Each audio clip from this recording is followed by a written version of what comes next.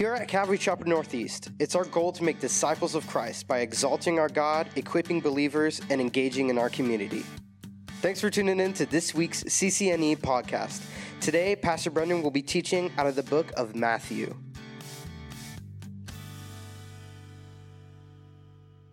Okay, let's look to his word here this morning. As I mentioned, we're going to pick back up in Matthew 11 and a few verses that we considered last week. Let's go ahead and read those together here as we begin. Matthew 11, 28 through 30. Come to me, all you who labor and are heavy laden, and I will give you rest. Take my yoke upon you and learn from me, for I am gentle and lowly in heart, and you will find rest for your souls. For my yoke is easy and my burden is light. Let's pray once again. Father, thank you for your word. Lord, as we look to it now, we pray by your Spirit, give us understanding, Lord. Help us to apply it to our lives. Help us to receive what you have for us here this morning, that we leave this place transformed, Lord, having drawn closer to you, we pray in Jesus' name. Amen. Okay, so as we return to these few verses here this morning, I wanted to revisit this because this is an incredible encouragement to us in Scripture, as I mentioned last week, but I also think it really serves to set the foundation for what we see as we get into chapter 12. Many people, as they look at chapter 12, they see much instruction on the practice of Sabbath. As we'll consider through the first half of the chapter, we're going to find that Jesus is really dealing with the Pharisees, and he's dealing with legalism as it pertains to the keeping of the Sabbath. And what we'll find here is that what Jesus really seeks to instruct them on is that the Sabbath is not what they really think that it is about. And in their legalism, they're missing the point of the Sabbath. But I think for us this morning, and I want to make sure I make mention of this at the beginning, I think it's also easy for us, even as we study this scripture, that we would take it really as instruction for Sabbath. That, that Sabbath is for man, not man for the Sabbath. That as believers coming to church on Sunday, we know that there's not necessarily all these things that we're required to do based off of the law, but that this is an opportunity for us to come together and to study the Word. And all that is true. There is instruction here in Matthew 12 on just a basic understanding of what the Sabbath is all about. But it's much more than that. And that's my desire for us this morning, is that we would see more about what Jesus is trying to communicate to the Pharisees, especially here in these verses, in that it's about the Sabbath isn't about whether it's a day without legalism that's for you, Christian, to be encouraged and to rest, that it's really about Jesus, and it's about our pursuit of Jesus. As I quite frankly sort of wrestled through this passage this week, for no particular reason other than sometimes you're studying a text and you just find yourself going, Lord, I don't know exactly what it is you want me to share in this chapter this week. Lord, what's the message that you have for us? What I found myself kind of coming back to is, even for his church today, that really for many people, many of you probably who come to Calvary Chapel, you wouldn't necessarily define yourself as a legalistic person, or you may not hold a view of the Sabbath that's incredibly legalistic, but the fact is this legalism sneaks in so easily. Religion sneaks in so easily to our lives that sometimes we don't even recognize that it's there. And when that happens, what ends up happening oftentimes in our lives is that we begin to miss the opportunities to really just have intimacy with Jesus, to spend time with him and to really pursue him. And I believe that that's what Jesus is communicating in these passages here, is he wants the Pharisees to see you're missing the point. And the point isn't a Sabbath without law, but a Sabbath that's spent with Jesus, that's spent with me. And for us this morning, that's really what I want us to understand. As I continue to myself get older and spend more time in ministry, there's a couple of things in particular that I've learned to appreciate. One is I've developed a greater appreciation for, and I rest much more often in God's sovereignty. In the fact that we serve a God who's seated on the throne, who is good, who is above all things, who is wise. And the other is just the importance of getting to know Jesus more and more. I think we really tend to complicate things. And oftentimes what it is, then we'll consider this here this morning, that God desires of us is just to know him more, to spend time with him. We often can say that we have a relationship with someone, but no different than an earthly relationship. If I were to say to one of you who I really don't know that well, that you and I, we're best friends. And if we haven't really talked, if we haven't really spent any time together, if we don't help each other out, if we don't go on trips together, if we don't do really anything together, you might question, are we really best friends? And you see, it makes sense that when we say that we know Jesus and love Jesus and that he is, in fact, the greatest news in our life, as we've considered in our evangelism study over the last few weeks, if we want to say all of those things, well, then we need to be developing a relationship with him, really pursuing him, stepping beyond the routine of religion and into just a pursuit of who he is.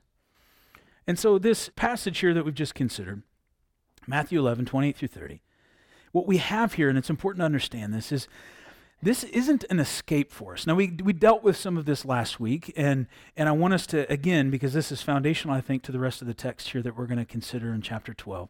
This isn't an escape. A lot of times we can look at this and we can say, yes, I want rest. I'm tired. I'm frustrated. I'm feeling burnt out. I'm feeling overwhelmed. So much of life and so much of all these activities is just really beginning to overtake me. And we can look at this and we can read this, and even in this, we can kind of miss the fact that Jesus is inviting us unto himself, and we can become instead sort of focused on this idea of rest, because that's what our hearts are longing for. I want rest. I want peace. And this is not an invitation for us to escape. Oftentimes, we are a people who think that a vacation is going to fix something when we're feeling this way, when we're feeling overwhelmed, tired, frustrated. A vacation will fix it, or a retreat, or a long weekend, or just getting away. And I want to tell you this morning that what Jesus is talking about here, no vacation, no getaway, no long weekend, none of that is going to fix it. I'm not suggesting to you that a long weekend or a time of rest or a little getaway, a day off is a bad thing. Not at all. But far too often, I think our hope is in that, a quick retreat that we think is going to solve the way that we're feeling. And in fact, Jesus is saying you're missing the point. If we're hoping in those things to fix a problem in our lives, no amount of rest is really going to help us to recover. As we considered the wisdom of the psalmist David last week, we looked to Psalm 46:10. And in that psalm, which is a wonderful psalm, in verse 10 we read, "Be still and know that I am God." Well, the best translation of that, the most literal translation of "be still" in particular, is cease striving. Cease striving. It means that you need to stop working with great labor and intensity to accomplish a particular goal or objective. And I think that fits well with what Jesus is calling us to here as he gives us an invitation to come to him. Now, I had a wonderful conversation in between first and second service about this very thing, because we do see evidence in Scripture elsewhere where we're almost encouraged to strive, but as it pertains to our pursuit of Jesus, as it pertains to knowing him, as it relates to salvation. And so what gives there? What's the difference? Well, for David here, this was really about him trying to solve a multitude of different problems in his own power, in his own flesh, in his own strength. And for us, it's often about us striving to develop an identity that we think we're supposed to have, or to, like David, fix a problem in our lives, to do all these different things in and of our own strength. Even as it relates to our relationship with Christ, we can begin to convince ourselves, and this is what we'll see in chapter 12, that there's certain activity that we need to engage in order to really be the good Christian that we're supposed to be. And in every one of those situations, if we're doing that in our flesh, if we're doing that in our own effort, then that really is striving after something that we're going to struggle to achieve. Life itself is a hard thing. Life this side of heaven is oftentimes a series of unending burdens that come at us in different waves. And it's okay for us. I don't know that it's negative for us to say that, because we're recognizing that in a fallen world there's difficulty in life. And that should cause us to look forward to life in eternity, when much of those things are addressed, when all of those things are addressed. And so life this side of heaven is a difficult thing. There's burdens, and we are faced with different challenges, but it's not about escaping those things, but rather embracing those things and doing so with the help of Jesus. The invitation from Jesus, as I've said, is not an escape from life. And for each of us, there are easier seasons, and then there's more difficult seasons. That's just the way that it is. Life is hard, but God is good, and what he offers us here in these verses, if we understand them rightly, is an invitation to come and do life with him. In our difficulties that we think more time away will fix, Jesus says, don't try and leave the field. Don't try and leave the work. He says, no, continue in it. Remain in the work. Remain in the field, if you will, but take my yoke upon you and do it with me. Let me help you in this. He says, take my yoke upon you, and then you will experience rest. Jesus here speaks to those who are striving, who are loaded down with burdens. Specifically in this context, he was dealing with those who were struggling with the burden of the Pharisees. And so in this context here, he knew that these people, these Jewish people, were dealing with the burden that had been put upon them by the Pharisees. Later on in Matthew, in chapter 23, verse 4, Jesus will say of the Pharisees that you bind heavy burdens that are hard to bear and you lay them on men's shoulders. Now, we've considered the fault of the Pharisees throughout our study of Matthew, early on, especially in the first few chapters. And the fault of the Pharisees was really legalism. They added to Scripture. They added to the law of Moses things that were not there. Now, the Sadducees, on the other hand, were more liberal. They sought to explain things away from Scripture. They subtracted from Scripture. They kept a loose view, and they were more politically motivated. But the Pharisees, they were legalists. They took something that was good in Scripture oftentimes and said, well, if this is good, if God is commanding us to do this, well then let's do it even more. Let's add to it, and that must be even better. More is better, right? And so here's the Pharisees then adding to God's law and expecting things of people that God never did. The law of Moses, for example, said that you could not travel on Sabbath, but that's really all that it said. And instead of accepting that as good instruction for a Sabbath day, which would really be about, hey, don't go on a trip on the Sabbath. Don't spend your time traveling. Instead, go to the synagogue. Study the Scriptures. Have fellowship. Spend time in prayer. Seek me. Well, they couldn't just accept that that was the basic instruction and that it was good. No, they needed to define, well, what does it actually mean to travel? What does it mean to travel? And so they came up and determined the fact that, well, travel must be that you can't go more than 3,000 feet from your home. So we're talking about a little less than a mile, right? You can't go any further than that from your home. That's what they determined Scripture meant by travel. But of course, there were times when this might be a little bit difficult, especially if they needed food and were invited for a meal. And so if they were going for food, then that food was considered part of their home, basically. And I know that sounds kind of funny. And so they could then go to the food in another 3,000 feet beyond where the food was located. And you can see how quickly then you can start to make these things up and become very legalistic, establishing laws for how you're to function. Or how about if they said you're not to carry any sort of load on the Sabbath? Well, what exactly is a load? Instead of just accepting that to say, hey, don't do a bunch of heavy manual labor on the Sabbath, instead rest and spend time with the Lord, it becomes, well, we need to define exactly what a load is. Is it a load of laundry? Is it too heavy of a coat for me to wear? Maybe I need to get dressed a particular way so that I don't have to carry the coat or put the coat on and off, which might become work. And if you go to Israel today, and if you're in Jerusalem today, you're still going to see aspects of Orthodox Judaism on display, like things, for example, like the Shabbat elevator, the Sabbath, the use of the elevator on Sabbath, where, of course, for us, we wouldn't think anything of getting on an elevator and pressing the button for the floor that we were going to, but that would be determined as work on Sabbath. And so if you get on the Shabbat elevator on Sabbath, watch out, because you're going to stop at every floor. And the door's going to open, and then you'll go to the next floor, and the next floor, and the next floor, so that you don't have to worry about pressing a button. You can just get on and get off. These types of things sound kind of crazy to us, and praise God that we have not put things upon ourselves like this, that then weigh us down and burden us. But in some way, I would suggest that we do, even when we don't realize it. You see, the people here were heavy laden, they were weary, they were laboring for a relationship with God. And so I wonder, for us, in what way are you or are we the same today in terms of laboring for a relationship with God? Doing the things that we believe we're supposed to do in order to draw closer to Him. Because, it's in our nature to be legalistic. It really is. We encounter something that maybe is a little ambiguous, and what do we need to do? We need to define it. We need to figure it out. We need to explain it. We need to have an opinion on it. Not a lot of people are comfortable in the gray. Some are. Some people are able to function very comfortable in that gray area where it's sort of loosely defined, and other people find it incredibly uncomfortable.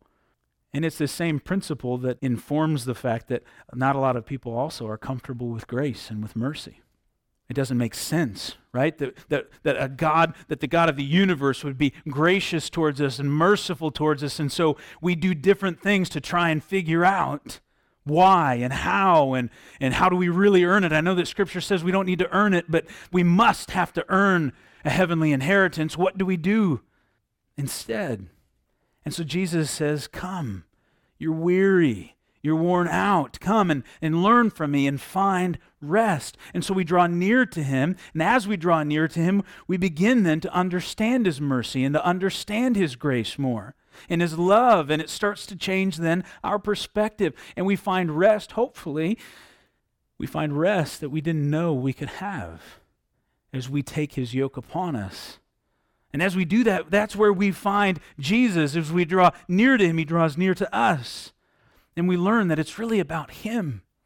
It's about knowing Him more and trusting Him more. And as we get into chapter 12, I think this is really what we're supposed to see here. In chapter 12 and verse 1, it says, at that time Jesus went through the grain fields on the Sabbath, and His disciples were hungry. And they began to pluck heads of grain and to eat. And when the Pharisees saw it, they said to Him, look, your disciples are doing what is not lawful to do on the Sabbath. And so you see, this is a great example of how the people were loaded down with rules and interpretations of law that were burdensome. And the law allowed for these men to pick from the field. Farmers were encouraged to leave parts of their crop along the roads available for people, for travelers to take from. But it was plucking this grain and harvesting it, if you will, that was the violation of the Sabbath, that they were working here, and the Pharisees believed that it should not be done. But Jesus, in verse 3, confronts us, and He says to them, have you not read what David did when he was hungry, he and those who were with him, how he entered the house of God and ate the showbread, which was not lawful for him to eat, nor for those who were with him, but only for the priests? You see, Jesus' question here was likely, quite frankly, to be pretty insulting to the Pharisees. They were the most learned of men, the ones who knew the law. But Jesus says to them, have you not read?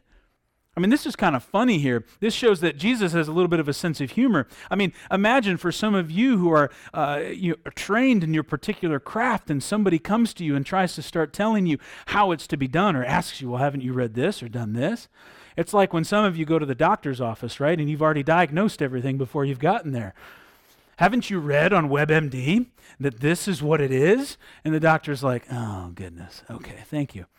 Thank you for that. I did go to med school, all right? And so this is, the Pharisees here are thinking, yes, we've read this. Yes. But what Jesus knows is, yeah, you've read it, but you don't get it. You're missing the point. You're blinded by your religion and your pride. What Jesus references here, of course, is 1 Samuel chapter 21, and this is the account where David and his men were fleeing, and they were hungry, they were starving. And so they came to the temple, and there was a conversation there with the priest, and they essentially said, listen, if the only food you have in there is the showbread, we'll go ahead and eat it. David, recognizing here that may be designated for the temple practices, but we're hungry and we're in need. And fact is, Scripture doesn't necessarily condone it, but it also doesn't condemn it. And so we're led to believe that God was absolutely fine with what David did there because, again, God cares more for His creation. He cares more for His people who are made in His image than He does for the ritual practices of the temple. And we're going to see Jesus reinforce that. He says to them also in verse 5, or have you not read, so here it is again, have you not read in the law that on the Sabbath the priests in the temple profane the Sabbath and are blameless? What Jesus is saying to them here is the very fact that the priests are working in the temple on Sabbath is technically a violation of the law, but they overlook it. Well, why do they overlook it? Because in essence, it's ministry. It's serving a bigger purpose, a greater purpose than the law. And so Jesus, in sort of this same vein of thinking here, says, yet I say to you that in this place there is one greater than the temple. And he's, of course, referring to himself. It's been said of someone who misses the big picture that they can't see the forest for the trees. You've heard that before. And here Jesus declares to these Pharisees, you're worried about my disciples picking a few heads of grain to eat as a way really to catch him. That's what they were trying to do. They were always out to catch him. But he says to them, you're missing the fact that the Son of God is right here in front of you. He says that there is one greater than the temple. What was the purpose of the temple? It was a structure designed for the priests to engage in the work of making atonement for the sin of the people and connecting with God. Even still, in Jerusalem, people go to the Wailing Wall because they believe that that's the closest spot to where the temple once stood, where in the temple was the Holy of Holies in the presence of God. For people, the temple was about drawing near to God, about knowing Him more. There was an effort to do ultimately what pleased God, but they were coming about it the wrong way. And in their religion and in their legalism and in their striving, they were missing the fact that the very presence of God was right there for them, right in front of them. You remember in the Old Testament, in Genesis in chapter 28, this is where Jacob had stolen the birthright from Esau. He had received the blessing from his father, and like a normal angry brother, Esau goes after Jacob, and Jacob evades him, and he escapes from him, and he comes to Bethel. And there in Bethel, Jacob sleeps that night, and he has a vision in his dream. And it's a pretty wild vision of angels going up and down on this ladder, but ultimately what God communicates to Jacob is, I'm going to bless you. And when Jacob awakes from his sleep, he has this awareness that was more than just a weird dream, right? I didn't just eat something funny before I went to sleep. God was there. And he has this sense then, and he declares it out loud. He says, surely the Lord is in this place, and I did not know it. Guys, so often we are so busy doing what we think we're supposed to do that we miss the opportunity to really be in the presence of Jesus. So often we are so distracted by life that we come and we sit, even in this place, even some of you perhaps this morning, you come into the sanctuary, you come to church and you sit in this place because sometimes you just have a sense of, well, I know that's what I'm supposed to do. And sometimes too, it's even a matter of, I don't really feel like it today, but it's good that you're saying, but I know I need to go. I know I need to pursue the Lord. I know I need to be there. But in all of those different circumstances, sometimes we can come and we can go through the motions and we really miss the opportunity to just have time with Jesus. Sometimes we get so focused on waiting for a trial to pass. I mean, how many of you would say just, I'm ready for 2020 to be over, right? Some of you just weren't being honest and you didn't put up your hand. I mean, I can only imagine what New Year's Eve 2020 is going to be like, right? I mean, you imagine and I guess you can't go to Times Square. I mean, that'll be closed. Times Square will be closed. But there's going to be people all over the place just even symbolically just saying, yes, 2020's gone, right? And I can't say that I'm entirely different in terms of, man, it's been a weird year, right? But sometimes even that, right? We're so focused on waiting for a trial to pass that we miss what God wanted to do with us in the midst of the trial. And Jesus is declaring to these Pharisees and by extension through Scripture here to us as well, you're missing it. He says to them in verse 7, but if you had known what this means, I desire mercy and not sacrifice, you would not have condemned the guiltless. For the Son of Man is Lord even of the Sabbath.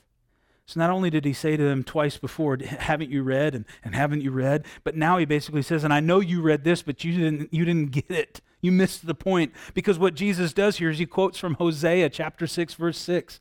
And it's here that the prophet, the very prophet who, by the way, was called to really demonstrate love and mercy, unconditional love. In this verse, what Hosea really communicates here is he says, err on the side of mercy. Err on the side of love and of grace. I mean, what is mercy? It's not getting what we do deserve, right? So as Christians, we're deserving of death, but God in His mercy saw fit to send His Son to die for us, That even while we were yet sinners, he loved us. And he goes above and beyond that, which is grace, unmerited favor, to say, and I'm going to give you an inheritance that's beyond what you can even imagine. And in the latter part of verse 6 here of Hosea 6, he says that I desire mercy and not sacrifice, and the knowledge of God more than burnt offerings. The knowledge of God. And recall what I said there at the beginning, the importance of knowing him more. That's what it's about. It's not about our religious practices and these things that we've convinced ourselves of that are really important. It's about loving people. It's about showing mercy. It's about coming to a place where you have a greater understanding of who he is, and allowing that to inform how you treat other people, how you go about day to day, loving other people.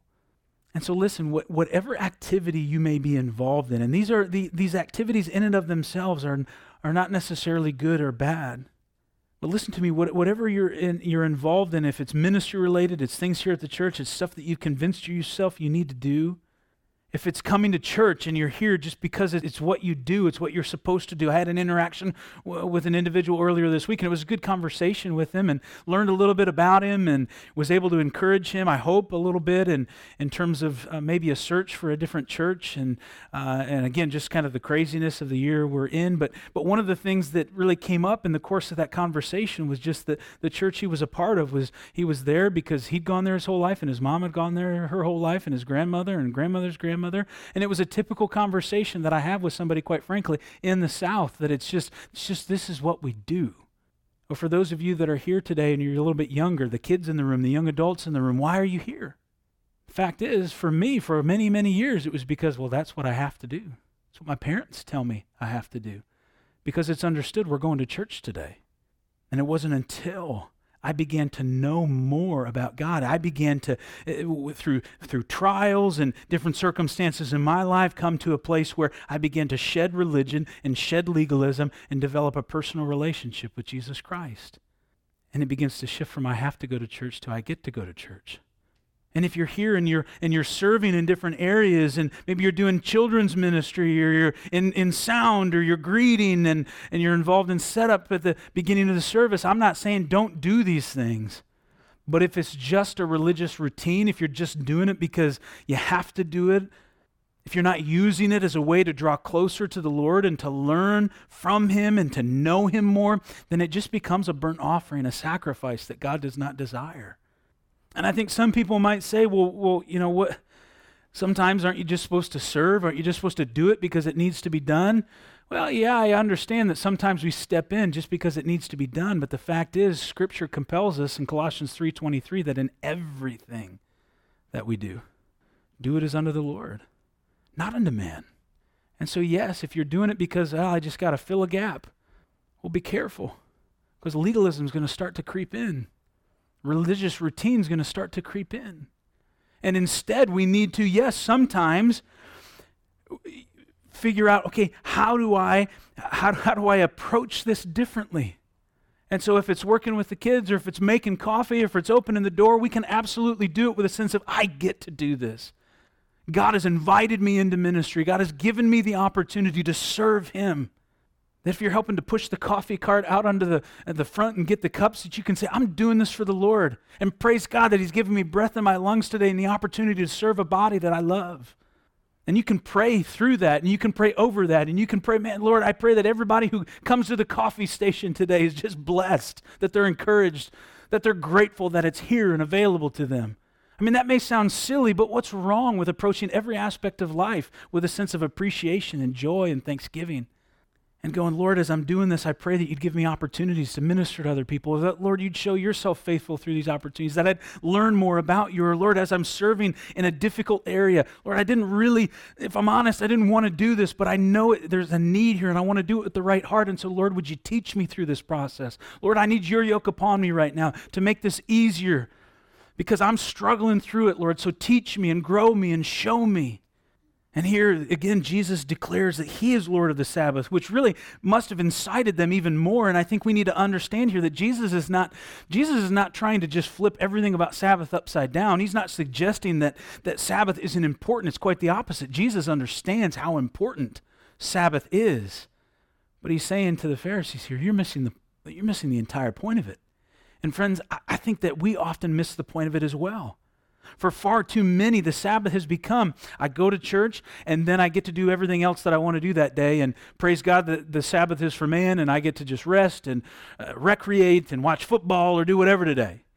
And I'm not suggesting to you that there isn't an aspect of that's true, that on a Sunday afternoon it's a wonderful thing to be able to just take a break and rest. I'm not trying to to create some form of legalism when I'm trying to preach against the very thing. But what Jesus is saying here about the wrong perspectives on Sabbath is that, hey, it's about me. It's about Jesus. He's trying to turn their attention back to him. And so I would ask of us and of myself, do we view this day as an opportunity to seek him without distraction? Do we view this day as truly a day of rest, but one that's designed to say, let me put aside all the other distractions, let me put aside all the other things I've been doing this week, let me take an opportunity to rest and to just stop, but in order to be before him and to seek him and to know him more, to rid ourselves of anything that may be preventing us from being able to just hear him and to say, Jesus, here I am. I want to know you more. I want to know your heart, Jesus. I want to learn from you. I want to grow in you. And I want you to be honest about where you're at, because I think there are some of us sometimes who we'd say, no, I'm not a legalistic person. I don't have a Pharisaical heart. It's not about religion. But the fact is, if you really evaluate it, there's more religion in your life than there is relationship.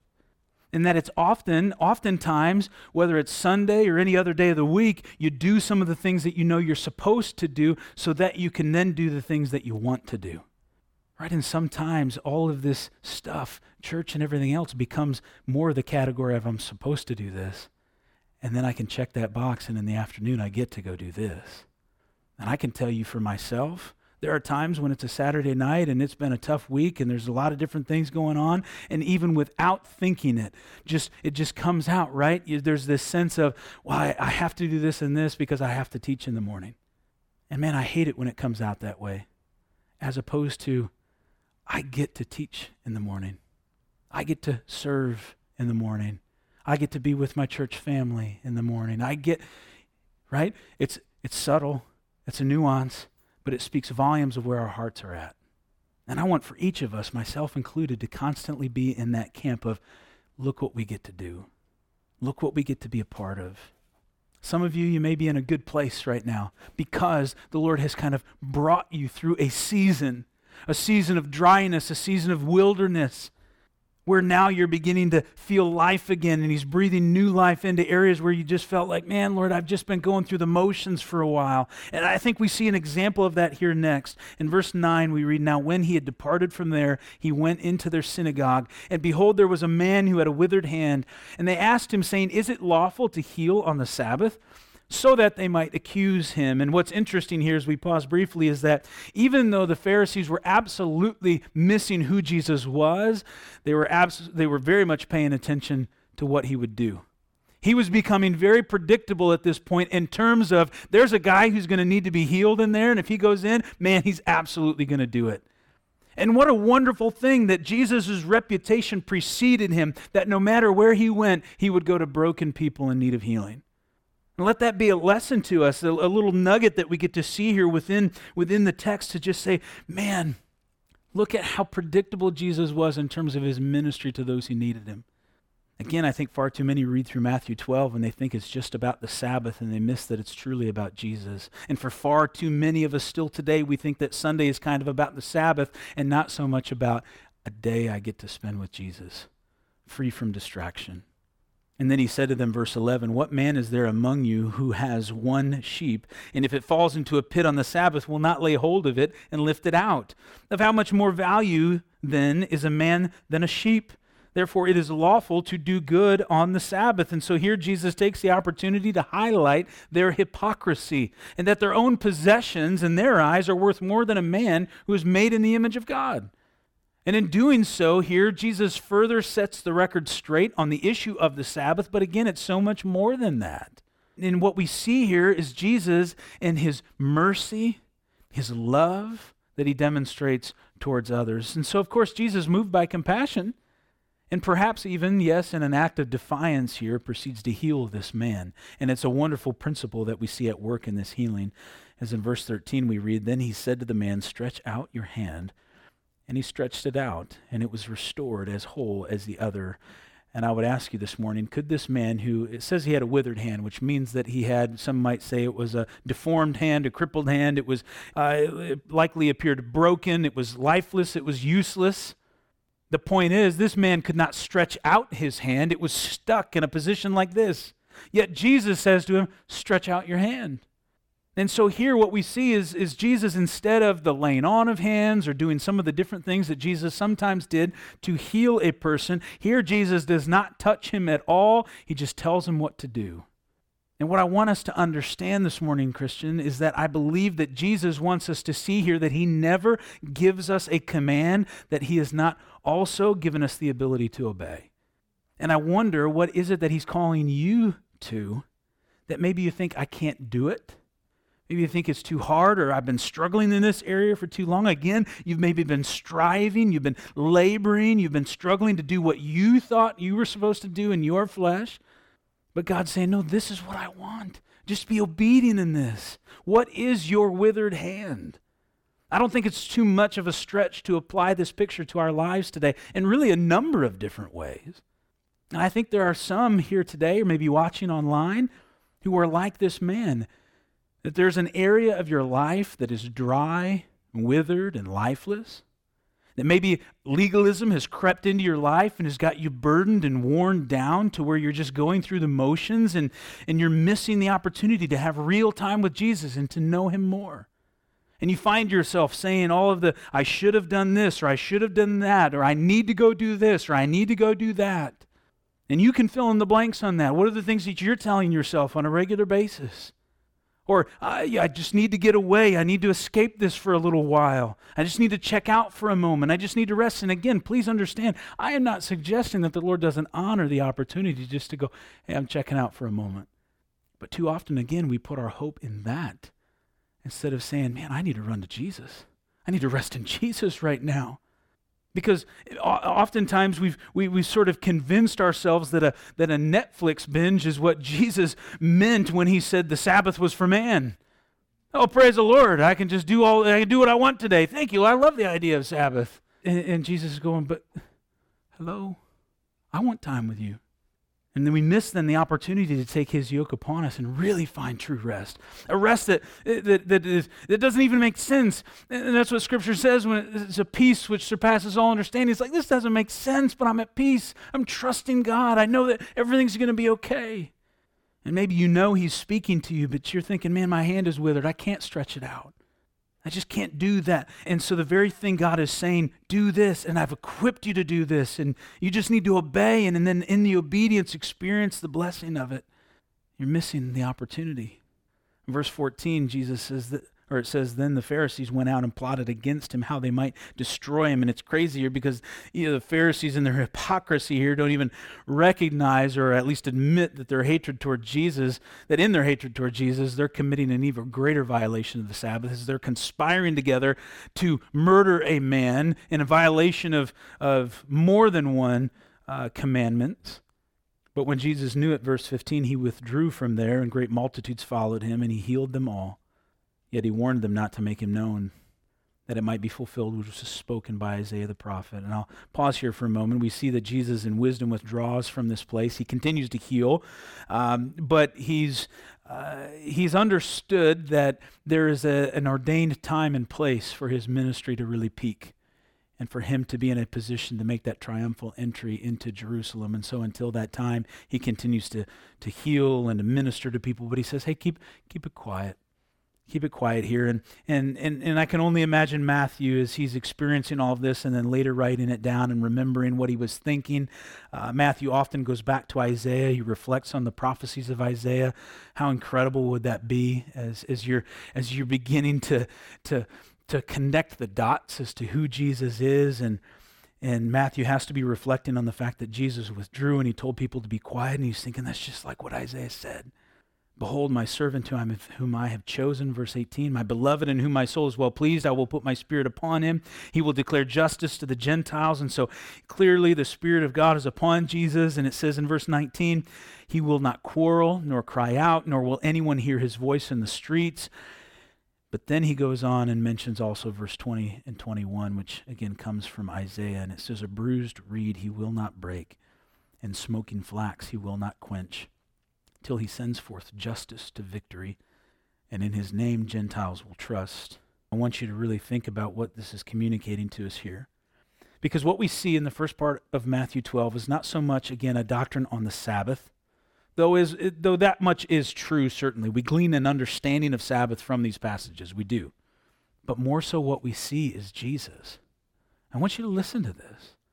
In a world where we so often fall into doing the things that we're supposed to do, we often miss the opportunity just to know Jesus more. And what Jesus shows us that he's about is mercy and grace, that his ways are not burdensome. He invites us into so much more than I think we can ever comprehend. That Jesus, he takes withered hands and he makes them whole. It says here that he takes, that a bruised reed he will not break. Well, what was a reed? It was something that was used for a musical instrument. And if it was broken, he would handle it with care, and he would restore it such that it makes music again. It says a smoking flax he will not quench. What this is saying here is that this was essentially a wick in an oil lamp, and the oil was low, and so it was just beginning to burn out and to smoke. But that Jesus isn't going to quench that. Rather, he'll put more oil there and restore the flame that it will burn bright again. This is what he does for us. As we come to Jesus, as he invites us to come in to say, take my yoke upon you. Come rest. Let me teach you. Let me instruct you. As he deals with the Pharisees here over all their rules and regulations. And again, we can fall into those same habits. I have to do this and I have to do this. All the while missing the fact that Jesus says, come to me, rest. Pursue me. He says, I'll restore you. And what we must realize here is like the Puritan preacher Richard Sibbes once said, is that we must realize there is infinitely more mercy in Jesus than there is sin in us. And so we need to be open and honest with him about these things, these struggles that we have, these feelings sometimes of, Lord, I am feeling like I'm withered and lifeless right now. Lord, there's been too much religion and routine and not enough relationship. Just come to him with that. Make that known to him. He knows your heart. Take his yoke upon you and allow him to begin to restore you and to renew you, so that as we come to and be a part of those things that truly we should, that yes, we should be in church. We should be about service in church. We should be about the work of the church, because we are the church. It's not this building, it's us. And so we're called to be a part of this. But that we can do so not because of legalism, not because of all the, I have to do this or I should do this, but Lord, I get to do this. Thank you, Lord, for reviving my heart. Thank you, Lord, for restoring me. Lord, thank you for giving me a place to be a part of your work. Amen? Let's pray. Father, we give you thanks here this morning, Lord, once again for who you are, for how you care for us, Lord. We thank you that in your word we come to these places, Lord, where you give us instruction just on body life, Lord, on how we're to be as the body of Christ. And Lord, Lord, you give us instruction on what it means really to serve you and to pursue you. And Father, forgive us of those times when we fall short. Forgive us, Lord, of those times when we can really, Lord, begin to just fall back into routine and legalism and religion, Lord, and not instead pursuing a deeper and more intimate relationship with you. We thank you, Lord, that you're there to forgive us, that you are merciful, Lord, and gracious. And so we come to you today and say, Lord, breathe life into me again. Lord, breathe life into my heart. Lord, as I serve, as I work, because yes, Lord, we shouldn't strive to obtain things that we ought not hope in this world, but yes, we are to work for you. Lord, help us to come to a place where we've taken your yoke upon us, Lord, where we're working with you and because of you. where our work and our efforts and any striving, Lord, that may be in our life is more an outcome, Lord, of our relationship with you than anything else, Lord. And so, Father, do that work in our hearts here this morning. Lord, as we sing in this last song, may we take the opportunity to just get right before you, Lord, and lay these things at your feet. We thank you, Lord, that you care enough for us to meet us right here in this place. And we ask this all, Lord, in Jesus' name. Amen. Here at CCNE, there are so many events happening throughout the week, so make sure you're subscribed to the weekly e-bulletin so you can be fully informed of all that we're doing. For more info, or if there are any prayer requests you'd like to share with us, be sure to visit us at ccnortheast.org.